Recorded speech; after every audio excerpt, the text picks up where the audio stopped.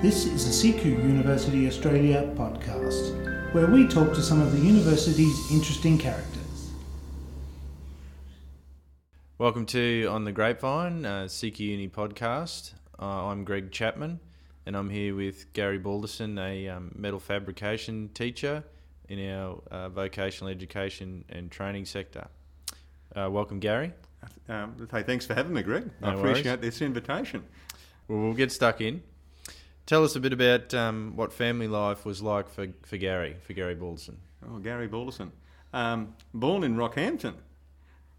Middle child, so you know how everyone talks, the middle child gets forgotten, so I guess, it gets forgotten until you do some stuff that you shouldn't do, I suppose, then you get remembered and brought back to life.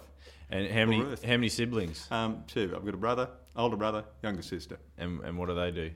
One's works in the construction industry, various projects around Queensland, etc.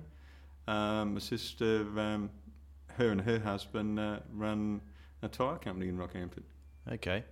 So there's a bit of a trade sort of vibe there with your family. Did you always want to pursue a career as a metal fabrication teacher? Look, to be perfectly honest, I think like every young person growing up, you see the fire truck and the police car go by, or back in my day it was the police guy doing the beat, walking the street. So you looked at this guy that was about 8 foot tall and you thought, gee, I wouldn't mind being one of those guys. And a fire officer lived down at the corner, so when we'd be young people or young kids, and his son and myself, we lit the back paddock up a couple of times, so his father had to come and put it out. We didn't get too much punishment for that, but we certainly got chased around the yard a couple of times. Okay, so did you want to be a fireman or a firebug? Okay. I think no, I better not say the latter. I honestly believe, look, if anywhere, I think the police officer could have been a go there at one stage. So how did taking up a trade and becoming a metal fabrication teacher come about? A young fellow up the street, he was a young tradesman. Well, he had the only welder in the area. And we used to sit and watch and be fascinated by this guy could join steel together. Okay. And not everybody had a welder. So obviously if you had a repair on your push bike, well, you took it up to this chap and he'd fix it up. And some of the time, obviously, there was no charge, so that was even better. And away you'd go on your push bike, and I thought, that wouldn't be too bad. And given my brother was a carpenter, well, my dad said you can't have two carpenters in the family, so I decided to go in the metal trade after that. Okay. And so did you go to TAFE? Certainly did. Was that here? Yeah, TAFE Rockhampton, Bolsover Street. As an apprentice, obviously I served my apprenticeship out at Parkhurst at a firm called CQ Fabrications. So I can tell stories there because they're no longer in existence. They closed a number of years ago. But I was certainly fortunate enough to go back to see the management of CQ Fabrications when I came back to Rockhampton as a trade teacher many years later. And obviously after I finished my apprenticeship, you still kept in contact with all of the people that you work with at CQ Fabs. So that they knew what I was doing, where I was travelling, in different locations, in different workplaces. And hence when I returned, I was privileged enough to be able to go back and meet them and say, hey, I'm looking after your apprentices now at the TAFE facility. I'm one of their trade teachers. So the link was there, so well and truly established over many years. So that was great for me and I believe great for them and their apprentices. Okay, so a lot of apprentices end up just working in the trade. How did why did you decide you wanted to be a teacher? Okay, I guess after completing my apprenticeship, I certainly the lifelong learning bug was struck. In a sense, I got married, and then my wife and I ended up enrolling into a nighttime course at Bolsover Street to do wood carving. So we're doing the wood carving bit, so a little bit extra to the trade, and then I was just sort of literally looking around the place of things to do. Moved to Brisbane, and that was I think it was an eye-opener in the trade, because in Rockhampton, specifications and tolerances were a little bit wider than specification and tolerances working for firms in Brisbane. Accuracy had to be there, a bit more pressure put on. And I believe that having that experience and then working for a small firm and then travelling around Queensland, New South Wales, Northern Territory with that firm doing site work, and that was the real, that opened my eyes up, I guess. Workshop work, then you have site work, and I went into construction industry, bridge construction.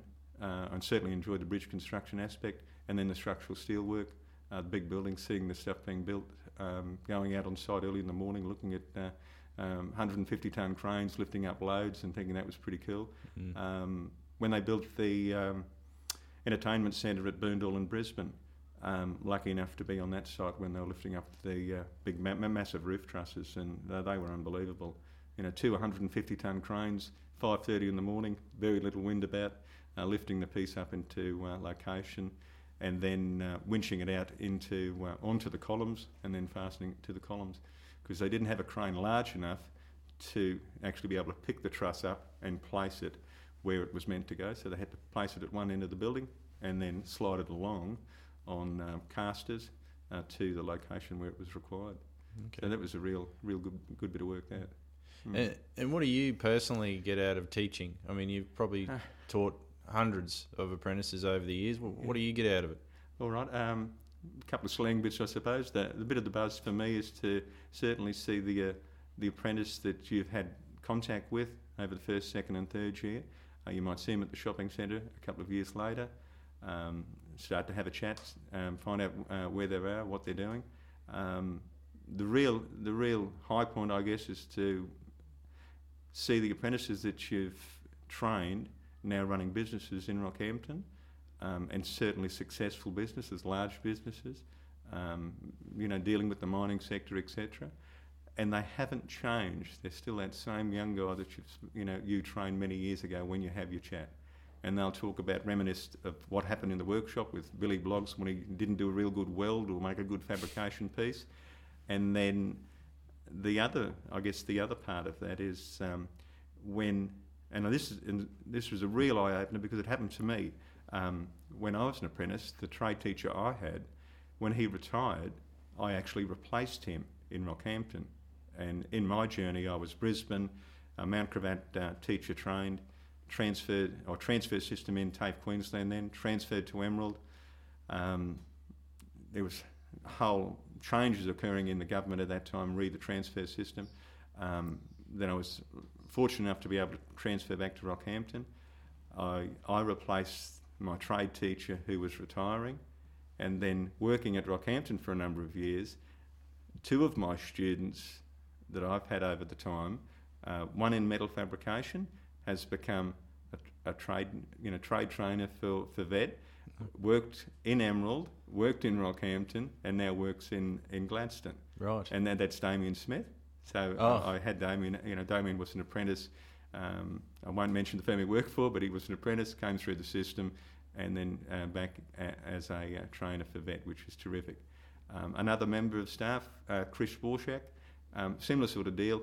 He did a pre-vocational course many years ago. So the pre-voc course, young school leaver, not sure what trade they want to do because there's multiple out there. They used to go around and do a round robin, 7 weeks at each section. So, electrical, metal fab, fitting, dark carpentry, the whole bit, plumbing. Then they'd select what they thought was the trade calling for them.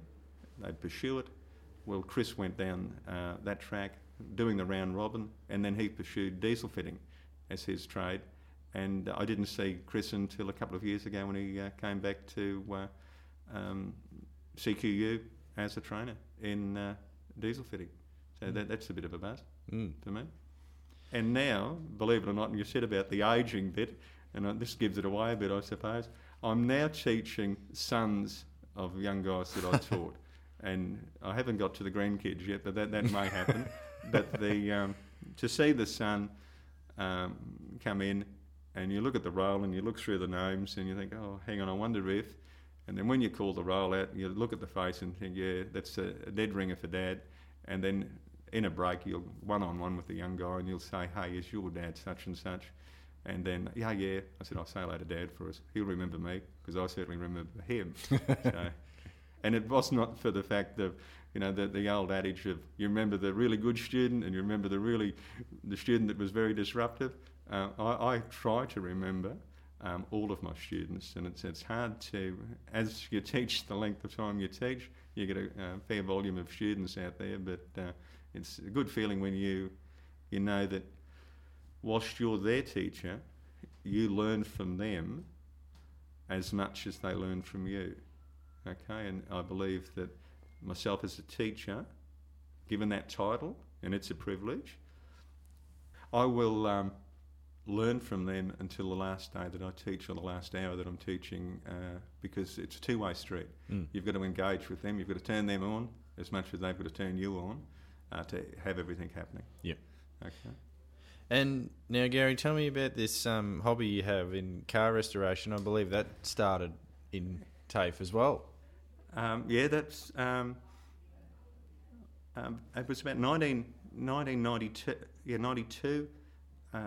Two chaps came up to the TAFE facility to make inquiries about 2 welding units of competency that they had to do to enable them to professionally manufacture chassis and build hot rods to comply with Australian road rules.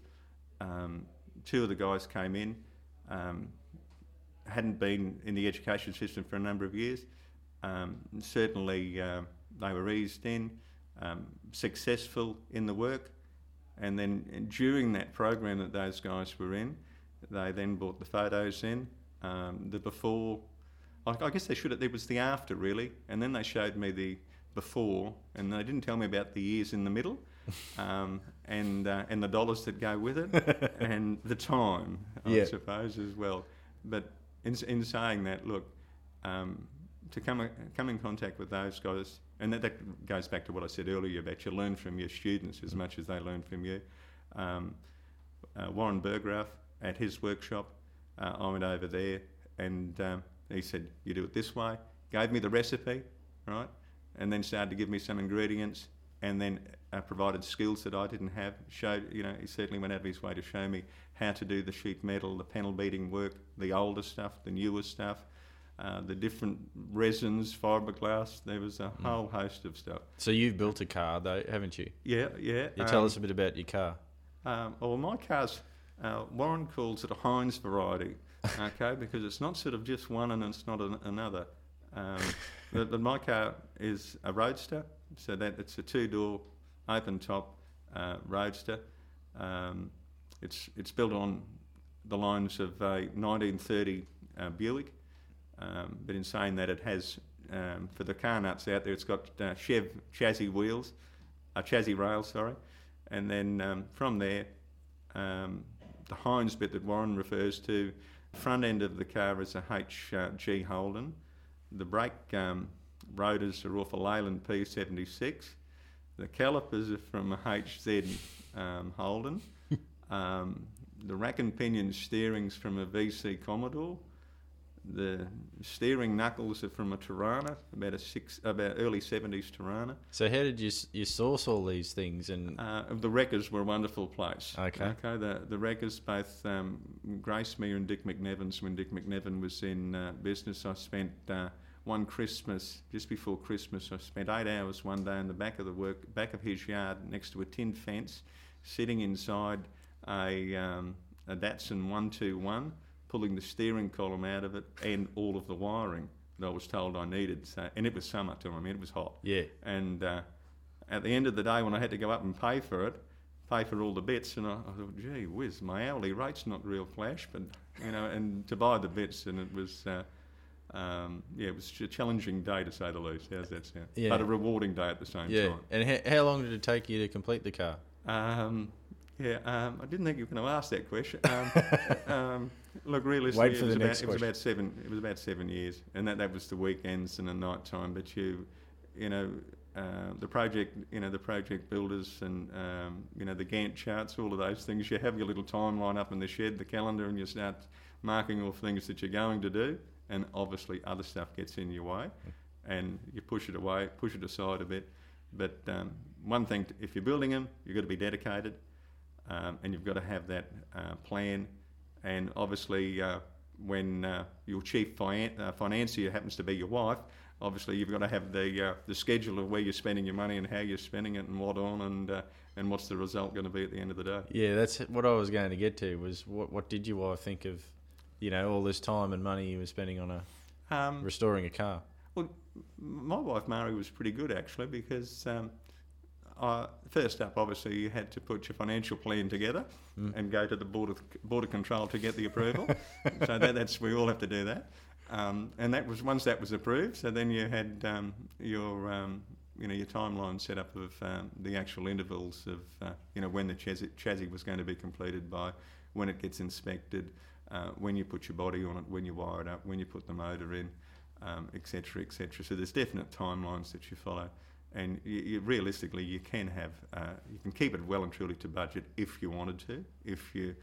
If you want all the bling, have deep pockets, because it just gets away. Yep. Classics by the coast last week. There was a car down there that a chap had spent in excess of $150,000. Wow. And that's a lot of money. Mm. But yeah, it's good fun. Okay. Also, you recently did a study into power tool safety, which got a fair bit of recognition. Tell us a bit about why you decided to take up that. Okay. And again, this is sort of a little bit of history, TAFE history. We had a downturn about 93, 94, and the then campus director said, was I interested in pursuing safety? And I've always had an interest in safety, because I believe that people should enter a trade, leave a trade, and should go away. And the only thing that should change is maybe their hair, either greying or lack of, and glasses. There might be some glasses because of the dark workshops that people work in. And when legislation has changed over the years, there have been significant improvements. In saying that, however, when I looked at that research, I was looking at people go to industry and are bound up with legislation for their safety, which is good, and have to wear the PPE when they're at work. When they're doing the activity at home, safety gets thrown out the window and they just go for it.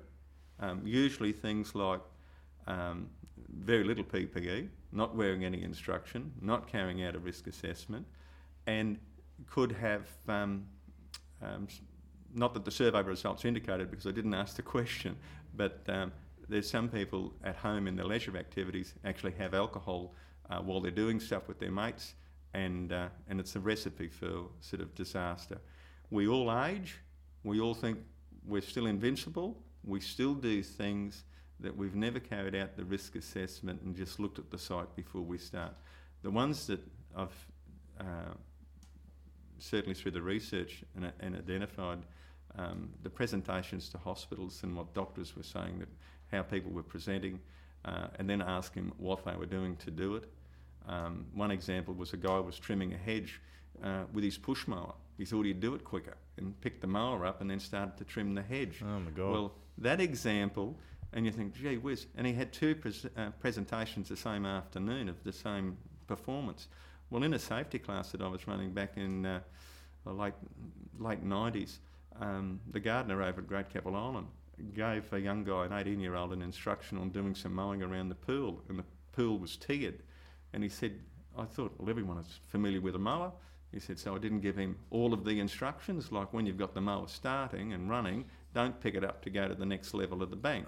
He said, and this guy in front of all the guests that are in the pool has got the mower, mowed the first level, and then picked the mower up to go to the next level. So it was millimetres from cutting his fingers off. And it was just extremely lucky the type of mower that he picked up had more guard at the front of it to where, before you get to the blades, like the old Victors that came out, they were called many years ago, nicknamed the toe cutter, because people had put longer blades on them, and because they wanted to have a bigger cut of grass and get the job done faster, and all of that. I think in our leisure, people get out there, they don't plan, they want to do it, they want to finish the job before they start the job, they don't do the risk assessment and come undone. So I think you also tried to progress this a bit further by meeting with some local members to try and see if legislation could be brought in to... Yeah, and then I must admit I had spoken to you, Greg, earlier about meeting a local member and getting some legislation for the leisure the more the hobbyist type thing. Didn't seem to get much response, but I was going down the innovation sort of trail now to do some more small videos of using handheld power tools. And the concern that I have with the handheld power tools is that friends of mine that restore stuff and do hobbies with motorbikes, that's another side issue that I've got as well, all these old motorbikes. But the tools, you can have a tool that's really safe, and then you can turn a tool into a very dangerous piece of equipment just by removing a guard. And the guards may be a design feature that the guard should be a permanent fixture rather than a removable one. Yeah. On particularly grinders, there's more incidents with grinders of hitting people and all the rest of it, and it's usually they don't have the guards on. But not saying that's the only time, but there's whole issues there. They remove the handle and try to hold the grinder with one hand, and they've got something spinning at 5,000 revs. Well, a car on the highway doesn't do it does about 3,000 revs, so at 100 kilometres an hour. So you can imagine at 5,000 revs, they can, when that kicks back, and they don't use the handle, which is removable, because they're catering for left and right-handed persons. That's why the removable handle, but it causes grief the other way. And now it's to pursue doing the videos of sort of follow the manufacturer's instruction. This is how to, and then see, do some stuff with that on possibly YouTube-y stuff, something like that. Yeah. Okay. And finally, Gary, a lot of young people out there right now probably thinking about taking up a trade in maybe metal fabrication or construction, but maybe not really sure because of the current state of employment, all that sort of thing. What would you say to them to motivate them if it was something they really were passionate about? Look, to be honest, we've got the Vet in Schools program for the year 11, 12 student. Our numbers in that certainly have fluctuated over, the downturn in the coal industry. But not just saying there's a flow-on effect. You think the coal, it starts to reduce its business. Well, then the companies that support the coal industry, they start to reduce their business, and around Rockhampton, the major firms, as in, the Hastings and Deerings, their intake drops off. SMW's intake drops off. MEM, mining equipment maintenance, they drop off. The whole town starts to drop off in what they're doing, and currently the apprenticeships aren't there. But in saying that, it seems to be really hard to get an apprenticeship, and that's concerning for a young school leaver. But we still offer programs in our facility today to cater for the person that's left school to come in a pre-apprenticeship program. They can do that program over a 10-month period. They have work placement in that period, or work experience, work placement, so the employer can see their skills, and a majority of students that do that program get picked up when they're in that work placement, and the employer spots the young person. And realistically, trades today, it's not the blokey thing. Male, females can do trades. All that old stuff that was there, that's all gone. It's open to all. And we've had some real success stories. There was a young lady that came to an open day here 1 August, her and her mother, walking through looking at all courses on offer, and this was after we merged, and I was here and others, and this young lady and her mum came over and made an inquiry about courses for the daughter, and I asked, well, what hobbies have you got? So it always starts at a hobby. So I went from the hobby, and this young girl and her father do race cars around forests, that sort of stuff, and then I said, oh, well, you obviously got to straighten the cars out, so it's all steel. Maybe a sheet metal trade might be something that you might want to look at. And then I mentioned a couple of names of people that I know in sheet metal firms. or owners of, and then this young lady said, "Oh, I think I've heard that name through Dad," and then I suppose the old story, a little bit of history. Now Megan's into her third year of apprenticeship, going well, and as a sheet metal apprentice, thoroughly enjoying it at a local firm, and wonderful to see that just from an open day, open day event. You mightn't get many at open days, but hey, it's good when you get a successful outcome like that, which is great. All right, Gary, thanks very much for your time. It was great talking to you. Mate, thank you very much for having me. Now, where's this wine? Can't guarantee any wine, Gary. We'll have order instead. I've got to go to work this afternoon.